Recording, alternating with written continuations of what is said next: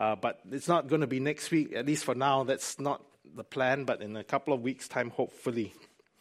Anyway, today, as we come to the end of this season, just before we go into the season of Lent, and as I've been reflecting on what it is we are called to be and to do as a church, I really believe, we've been called to make disciples. I think that's not news to anybody, right? The Great Commission makes very clear that go therefore and make disciples of all nations. It's every Christian's mandate. Every church is called to that.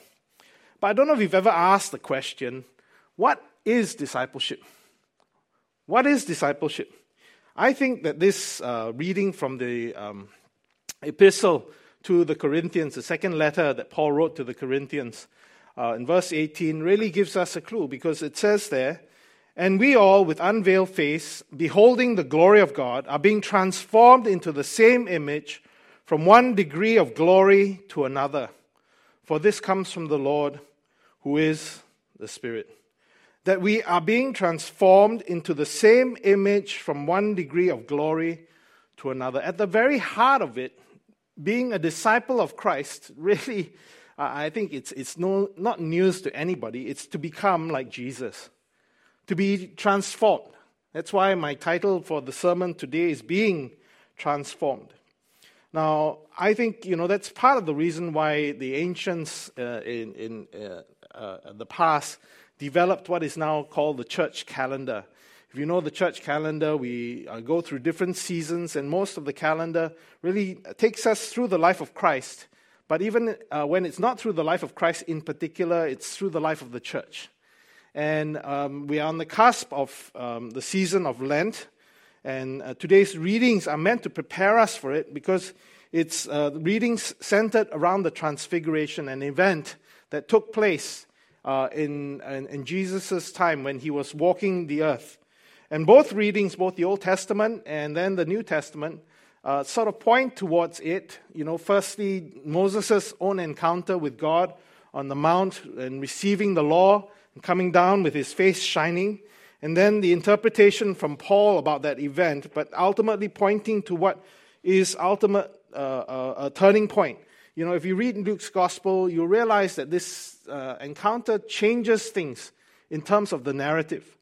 That, Jesus' ministry is building and building and building. And this is sort of the crescendo where, the light suddenly turns on in the eyes of the disciples. And then after this, you begin to see Jesus turning his face towards the cross. But we pick it up now from verse 28. I want to take time to expound the passage in the Gospel reading. Verse 28, it says, "Now about 8 days after these sayings, he took with him Peter and John and James and went up on the mountain to pray." 8 days after these sayings. What sayings? If you open your Bibles, you would be able to see. But I point to the fact that he talked about his impending path to the cross, the death he was about to die. But he points out then in verse 23, "And he said to all those who were gathered around him, 'If anyone would come after me, let him deny himself, take up his cross daily and follow me. For whoever would save his life will lose it, but whoever loses his life for my sake will save it. For what does it profit a man if he gains the whole world and loses or forfeits himself?'" And, he was obviously pointing to the cross. And this, I think we all know, is the call to discipleship. In fact, it's on the basis of this passage, a famous pastor and theologian, a German who lived during the Second World War and ministered in that time, a man named Dietrich Bonhoeffer, wrote a famous book. It's entitled Discipleship, although a lot of English translations title it The Cost of Discipleship. And he challenged those who are reading. When we think of discipleship, he said this: "When Christ bids a man come, he bids him come and die." And the call to discipleship is a call to lay down our lives. To deny ourselves, to take up our cross daily, and to follow him. And certainly this is what we are called to. But as you reflect on what happened in the Transfiguration, he went up to the mountain to pray, it says. with his big three, Peter, James, and John, ultimately what we would think of as the core team of his CG, and so we can identify it in a sense. But you see that this is not the first time he's gone up to pray. It's certainly not the last time he's gone up to pray. Going up to the mountain to pray was not that the mountain had anything sacred about it, but he knew there was a necessity to withdraw from the crowds, from ministry, from the stresses of life, to find and seek God in prayer. And I would say to us all that that's something I hope in this year, as we move ahead, that we would discover that and we have an opportunity to come out. If I can make a short commercial break later on, I know we will announce the Ash Wednesday combined prayer meeting this coming Wednesday, the beginning of Lent. We're not going to do the imposition of ashes this year, but we want to come together with our brothers and sisters in the Chinese congregation to pray. So if you can, set aside the time, come down this Wednesday at 8 p.m. to pray. We'll be gathering right here in the sanctuary. But prayer is so important. This past week, I came across a Twitter post from Timothy Keller, the pastor who's now retired from New York City, and he said this, which really captured me. He said, failure to pray is not merely breaking some religious rule. Sometimes we think, you don't pray, you're just being disobedient. But he points out, it is really a failure to treat God as God. Augustine says that prayer is our declaration of our dependence upon God. When we fail to pray, we basically are saying, I'm not depending on God. I'm looking to myself, or I'm looking to some other means of help. That's why I find myself prayerless. And it's an indictment on us, but I think it should also be a challenge to us. Okay, so Jesus goes up to the mountain to pray, and then it continues. And as he was praying, the appearance of his face was altered, and his clothing became dazzling white. And behold, two men were talking with him, Moses and Elijah, who appeared in glory and spoke of his departure, which he was about to accomplish at Jerusalem. And this is what is called the transfiguration, or, in more common parlance, the transformation of Jesus. That, something happened in which he was changed.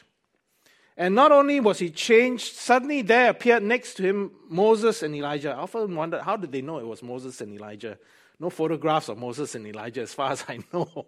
But it gives me a clue, like maybe, we won't have to worry if we know or not know a person in the resurrection state. It becomes apparent who is who. But that's an aside, which I shouldn't go down that rabbit hole. Okay, but when the two appeared with Jesus, they spoke about his departure, i.e., his path to the cross. What Jesus was about to do to redeem us from our sins. And, I remember, I can't find my record. Unfortunately, the book which I purchased, one of the many, many Christmas in Queenstown ago, was a book entitled Word Art. Do you remember that? There was a little boy, Asher, from St. John, St. Margaret's Church, who is on the spectrum, autism. And, in all other ways, he struggles to communicate. But somehow the Lord has given him a special anointing to draw biblical accounts and stories. And I remember flipping through the book, and I came across the encounter with or his depiction of the Transfiguration. And I was blown away with the theological depth with his understanding, because he basically understood that Moses and Elijah represented I can't find the exact quote, that's why I can't quote it to you. I can't find the picture, which I screenshotted, and I lost the book because it got water damage, and I threw it away. Anyway, the Moses represents the law, and Elijah represents the prophets. And basically pointing out that the Old Testament points us to Jesus. And that as you read the entire Word of God, it points us to the fact that what Jesus came to do, and the salvation that he came to bring. And, ultimately that's the good news, that's the gospel. And that's what we find here in this encounter. But as we go on, we read in verse 32, Now Peter and those who were with him were heavy with sleep. But when they became fully awake, they saw his glory and the two men who stood with him. And as the men were parting from him, Peter said to Jesus, Master, it is good that we are here.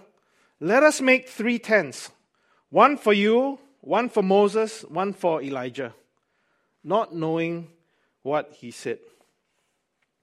And, this is the part, the vignette I really like because it shows us a little bit about Peter. Peter is a beloved disciple, the apostle, but I like to identify with him because he's a person just like us. We see well in this account already, his fatal flaw. Firstly, he was called to join Jesus in prayer. I mean, you're going to a prayer meeting with Jesus, and not just any old prayer meeting, a select few, only the three of them were there in prayer. And what does he do? He falls asleep. I don't know how many of you have fallen asleep in prayer. I'm not ashamed to admit, or I am ashamed to admit, I have time and time again. Sometimes in private prayer, sometimes even in corporate prayer, the humanness of us falls through. And you read later on in Luke's gospel, even in the Garden of Gethsemane, they fell asleep in praying. And Jesus said, couldn't you even watch with me for 1 hour? Right? And that reality is there. But the prime Peter is right at the end, this little phrase, not knowing what he said. Right? Peter was the one who had foot and mouth disease. Constantly impetuous and brash and saying the wrong thing at the wrong time. And what was so wrong about what he was saying? Well, first and foremost, he called him master, which was a term of respect. But he still didn't recognize who Jesus truly is. And he says, let's make 3 tents, which is obviously, saying, let's camp out here. And I think, I don't blame Peter for that. I don't know if you've ever had a glorious encounter with Christ or a sublime spiritual experience, and you find yourself, wanting to dwell there. All of us do. And so his instinct, I think there's nothing wrong with it. But in a sense, the problem was this. He wanted to make 3 tents for the 3 of them. In his mind, Jesus was on par with Moses and with Elijah. Right? 3 great men of God. 3 men of God who have heard God and are doing God's will. And we certainly need to respect and learn from and listen to. And that was his problem, which is why then we see as the account goes on, God had to speak. As he was saying these things, a cloud came and overshadowed them, and they were afraid as they entered the cloud. And a voice came out of the cloud saying, "This is my son, my chosen one. Listen to him." God himself had to intervene. He had to reveal what Peter and probably the other 2 disciples also missed. That Jesus is not just a great teacher. He's not just an amazing man of God or a prophet. This is the Son of God. It's in the same way the Old Testament reading was when God intervened and he spoke to the people of God. But he spoke to them through a mediated means, the 10 Commandments, and Moses brought it down. And Moses reflected God's glory. Here we see that glory emanated from Jesus himself. It was not a reflection of God's glory. He was God himself. And if there was any doubt, God spoke audibly, such that the 3 of them heard, "This is my son, my chosen one. Listen to him." Think about it. If you experience something like that, wouldn't your life be transformed? And I talked about it yesterday in the sermon, and I said I put up the next verse, and I forgot to do it. Okay, but the last verse basically says that they were stunned, and they kept silent about it and told no one about it at that time. They came off that mountain, and it was an experience that robbed them. They became speechless.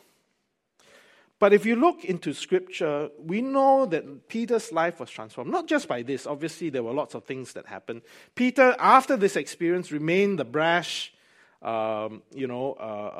impulsive person, foot and mouth disease, cowardly. Remember, coming up to the night that Jesus was about to be betrayed, when they were in conversation and Jesus talked about the reality of what was about to happen, Peter boldly proclaimed, "Lord, I will follow you to the death." And Jesus said, Peter, you are going to deny me 3 times even before the cock crows, before the night is over. You're going to back down. And he did, right? We know the accounts well, that he was cowardly. And yet, this flawed individual became the leader of the apostles, didn't he? He became known as the first amongst equals. And there is an insight if you read into Peter's letters, the second letter to Peter. He actually recounts this incident in his life. In 2 Peter 1, verses 16 through 18, it says, "For we did not follow cleverly devised myths when we made known to you the power and coming of our Lord Jesus Christ. But we were eyewitnesses of his majesty." He's talking about his entire ministry as he's writing to the recipients of that letter, right? That what we were telling you are not just clever ideas that we concocted ourselves. It is what we experienced, what we saw with our own eyes, was his point. And he goes on and he says, "For when he received honor and glory from God the Father, and the voice was borne to him by the majestic glory, 'This is my beloved Son, with whom I am well pleased,' we ourselves heard this very voice borne from heaven, for we were with him on the holy mountain." The transfiguration was a life-altering experience. It was a turning point in the Gospel of Luke, but I believe it was a turning point in his life. Remember, in other accounts later on, Peter is the one who declares, "You are the Christ, the Son of the living God." That Peter knew without a shadow of a doubt at that point of time who it was he was following and who it was he was a disciple of. And, when you read this letter that Peter is writing, he's writing to a church that was in the midst of persecution. And he was warning them that you're going to face really tough times. But to stay on mission, to remember that which God has called us to, what we have been called to believe. And, Peter was demonstrating it in his own life. And the reason he could keep the main thing, was because of this encounter he had with God. This encounter on that Mount of Transfiguration. I've already begun speaking about the fact that, I believe this year as a Church of the Good Shepherd, we are called to the theme of trust and obey. Not in a Sunday school sort of way, although it's a wonderful Sunday school hymn that we sing. But the fact that, as Christians, we are called in the midst of whatever else is going on around us to trust in God. Trust in his word. And to take him at his word and to obey what he calls us to do. In other words, really, ultimately, it's a call to radical discipleship. To really pursue discipleship. But what is discipleship? That's something which we've talked about ad nauseum in not only this church, but every church I've been a pastor of. Is discipleship about teaching? Yes, teaching ultimately is important, but teaching alone is not discipleship. You can fill a person, their heads with knowledge, but the Bible tells us knowledge puffs up. Ultimately, it's love that builds up. So teaching in and of itself isn't discipleship, although it's an important component of being a disciple, is to learn and to teach all that Christ would have us do. Is it training? In other words, is it developing the right habits, the spiritual disciplines, the way in which we are to live the life of a disciple? Yes, but not quite. Because that in and of itself is not enough. We can always focus on behaviors, but I think we know this well. I learned it very young. As you know, I grew up in a pastor's home, son of a PK, right? They call us. And we become very good at behaving in the right way. In fact, some of you who knew me when my dad was here and we were living right on this spot where the vicarage used to be, you would look and see and know, I'm the perfect little pastor's kid. But what happens outside the public eye is something else entirely, I can tell you for sure. Right? When we focus on behaviors, we can fall into the trap of hypocrisy because we act in a certain way, what is expected of us, but our hearts may be very far from Him. So, training alone is not enough. As I started at the beginning, the call to discipleship is actually ultimately a call to transformation. That's why I think this verse is so critical for us to understand and to imbibe and to meditate on and allow to sink deep in, that all we with unveiled face beholding the glory of God are being transformed into the same image from one degree of glory to another. The same image, i.e., Jesus Christ. We are being transformed into becoming like Christ. Now, I've been preparing this sermon through the week, and as is my custom. And on Friday, I often set aside time to meet up with people. Friday afternoon, I met up with some friends in ministry, Kelvin and Ellery's, who are leading up a ministry called Awaken Generation, which trains the church in worship and worship ministries, worship-related ministries. And at the end of our time, we were catching up. They told me about their recent trip to the U.S. and what the Lord's been laying on their heart. Kelvin handed me this book, Discipleship Begins with Beholding, by a good friend of theirs, Samuel Whitfield, who is, I think, one of the directors of IHOP, Kansas City, the International House of Prayer in Kansas City, a tremendous ministry. And so I received the book, and I'm always grateful for getting books. Books are, you can't lose. You want to give me a gift? No, I'm not making a hint, okay? But if you've ever been to my office upstairs or at home, I've got books coming out the ears. My wife is saying, please don't give him any more books. He's got more than enough already. Anyway, I got the book, and I put it on my desk, after I got home. Because I can't put it anywhere else, I get scolded. And so I left it on my desk. And then yesterday morning, I got up and I was praying and preparing and putting together the PowerPoint because I preached this yesterday at the Saturday service. And I saw the book on the desk. And I can't help myself. I picked it up and I opened it up and I read it. And, the very first chapter, Sam Whitfield says, the key to discipleship is this verse, 2 Corinthians 3:18. That all we with unveiled faces, beholding the glory of the Lord, are being transformed into the image from one degree of glory to another. And his point was this in his book. He says this: God did not become a man to improve your life. He came to make you like Him. And wow, it's like as if I needed any clarity that what God is speaking to us is from Him. This book came like I don't know, it was an eye-opener. It was, I could feel chills running down my spine. It's like, God is speaking to us as a church. It was reiterating the message that I had prepared and was prepared to share with you today. And if you look at the verses again, 17 and 18, it says this: Now the Lord is the Spirit, and where the Spirit of the Lord is, there is freedom. He was comparing, what had happened with the Israelites in the Old Testament, how there was a veil over their faces, and how, their minds can sometimes, you know how it is, familiarity breeds contempt. You can handle holy things so much that sometimes it passes you by, and you forget that this is sacred. This is God speaking to us. That you can put a veil over your eyes. You can come to church and you can be sitting there in the pew and, nothing seems to get through.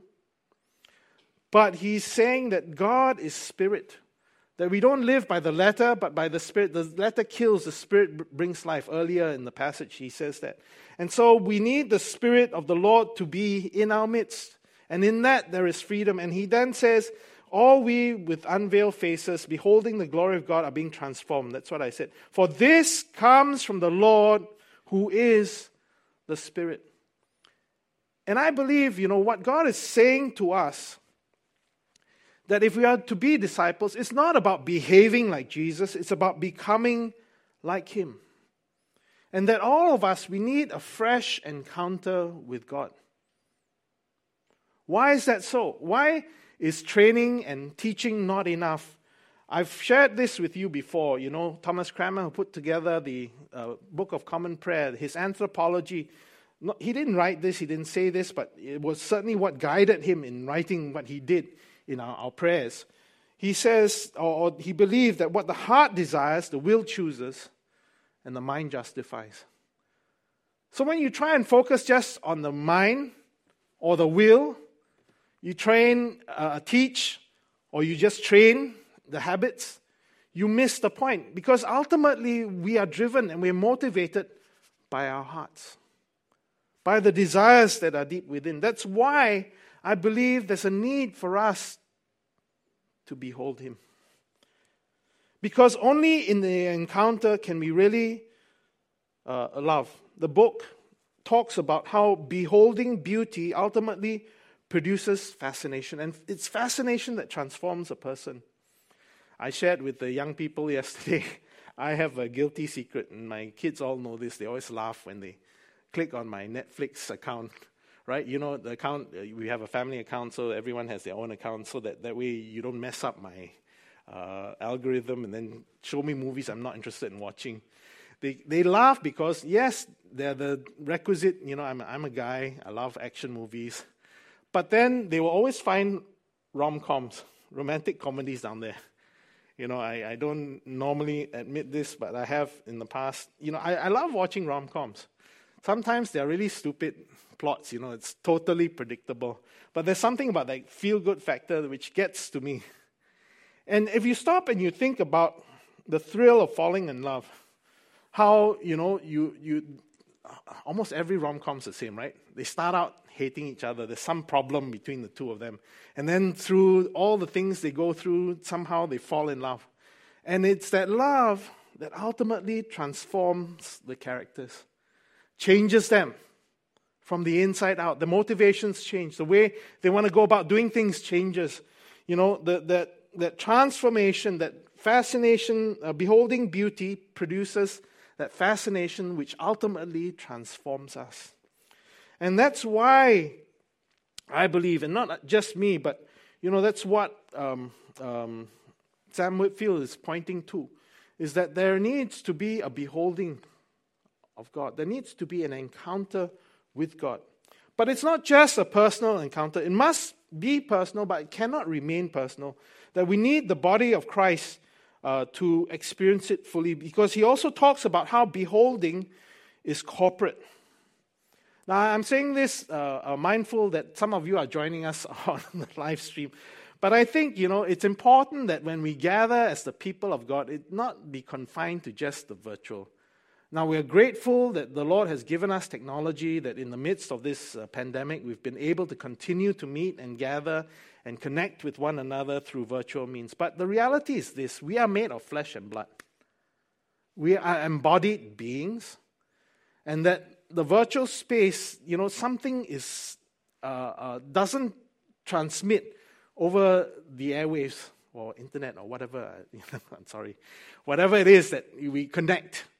Just seeing a person on video and hearing their voice is not enough.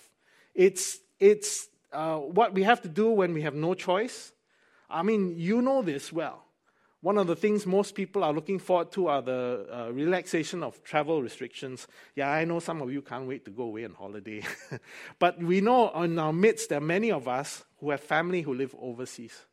Many Singaporeans, or people who live in Singapore, I should say, maybe they're not Singaporeans, their home is somewhere else. And you've seen on the news, for example, when the Malaysian VTLs started opening up, families being reunited, and, you know, yes, they had technology. Yes, they were able to connect over FaceTime or WhatsApp or Zoom or whatever else it is they use. But there's nothing like having flesh and blood connections. And I think it's the same for us. Now, I'm saying all that long time to say this, because beholding is corporate. If we want to behold Christ, it needs to be done in the context of a body. Sam Whitfield says, God does not give all of himself to any one person. There are aspects of who he is that you will only encounter through another person in the body. There are things the Lord will only speak to you through another person in the body. We cannot be complete in Jesus in and of ourselves.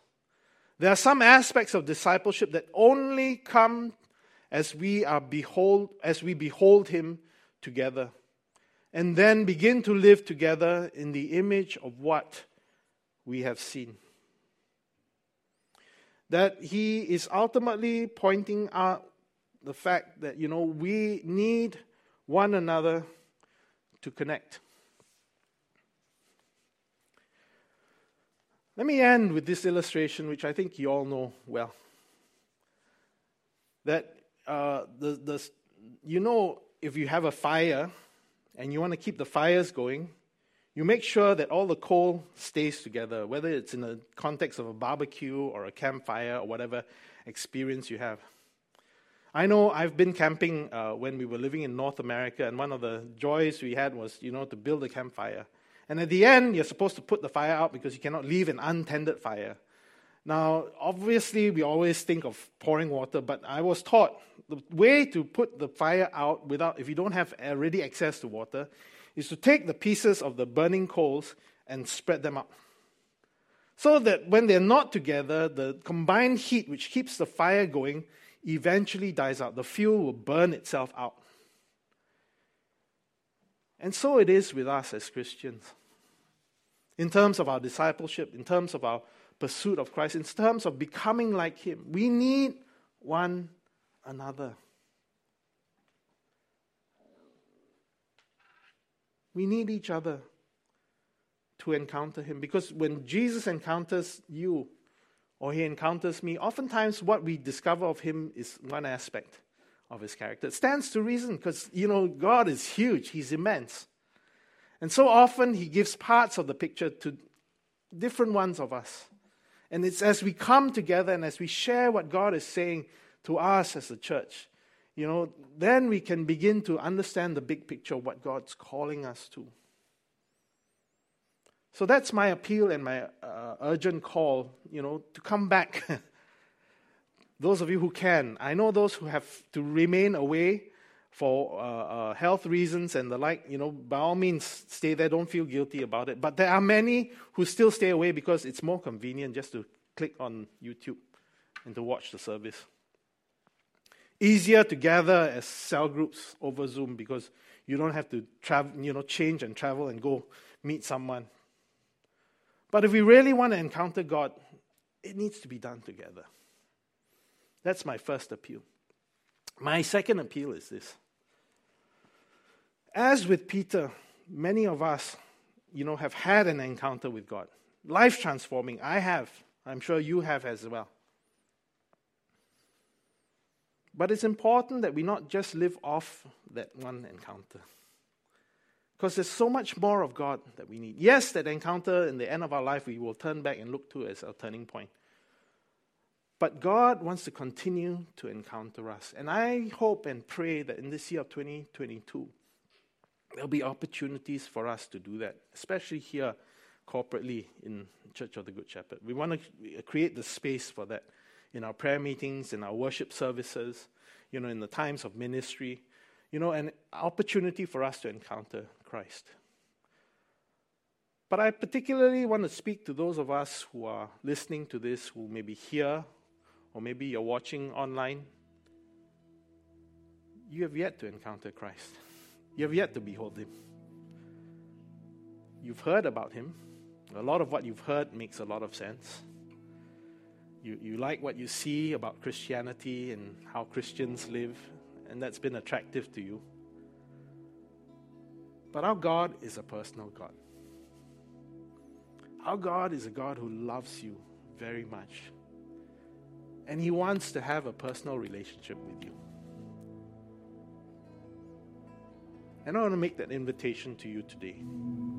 Whether you're joining us through the live stream or you're here in our midst. I don't care if you've been coming to church all your life, or you've just stumbled in, or you've been coming.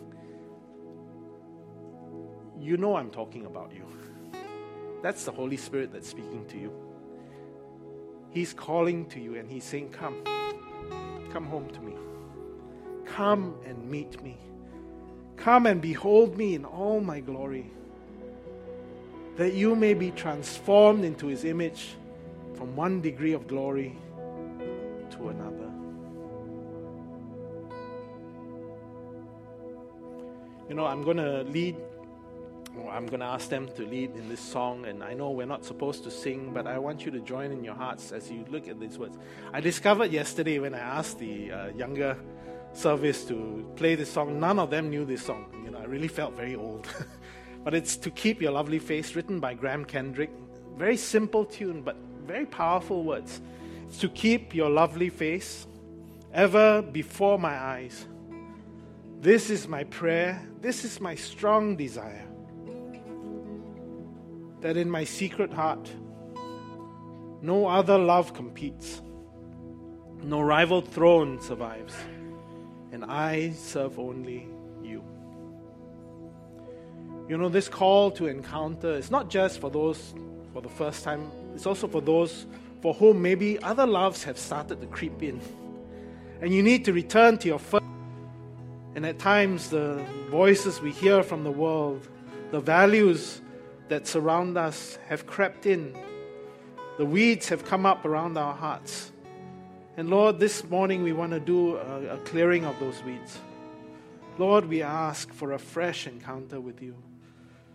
Lord, we want to see Jesus afresh.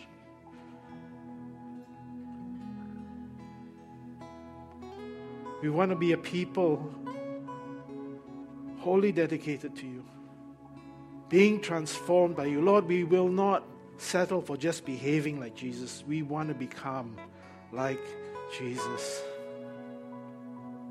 Whatever it takes. Help us, Lord, to deny ourselves, to take up our cross, and to follow you. Thank you, Lord. Do this deep work in us, we ask, and we pray. Thank you, Lord. In Jesus' name, and all God's people say, Amen.